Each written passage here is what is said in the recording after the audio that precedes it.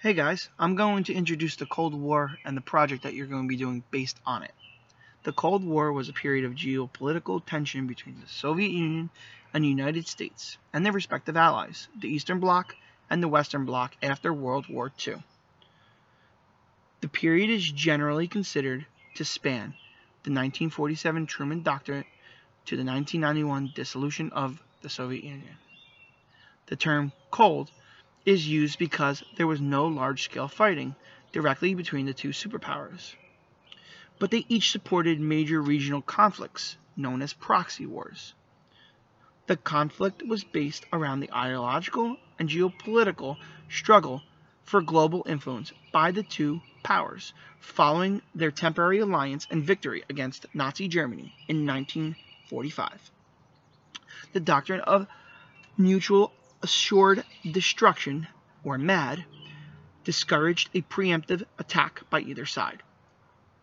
Aside from the nuclear arsenal developed and conventional military deployment, the struggle for dominance was expressed via indirect means such as psychological warfare, propaganda campaigns, espionage, far-reaching embargoes, rivalry at sports events, and technological competitions such as the space race.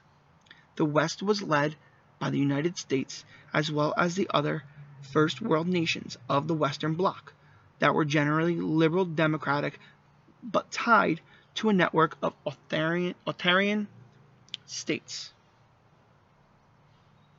most of which were their former allies. The East was led by the Soviet Union and its Communist Party, which had influence across the Second World. The U.S. government supported right-wing governments and uprisings around the world, while the Soviet government funded communist parties and revolutions across the world. As nearly all the colonial states achieved independence in the period 1945 to 1960, they became Third World battlefields in the Cold War.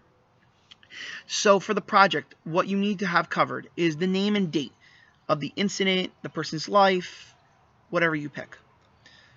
Background of what and whom were involved.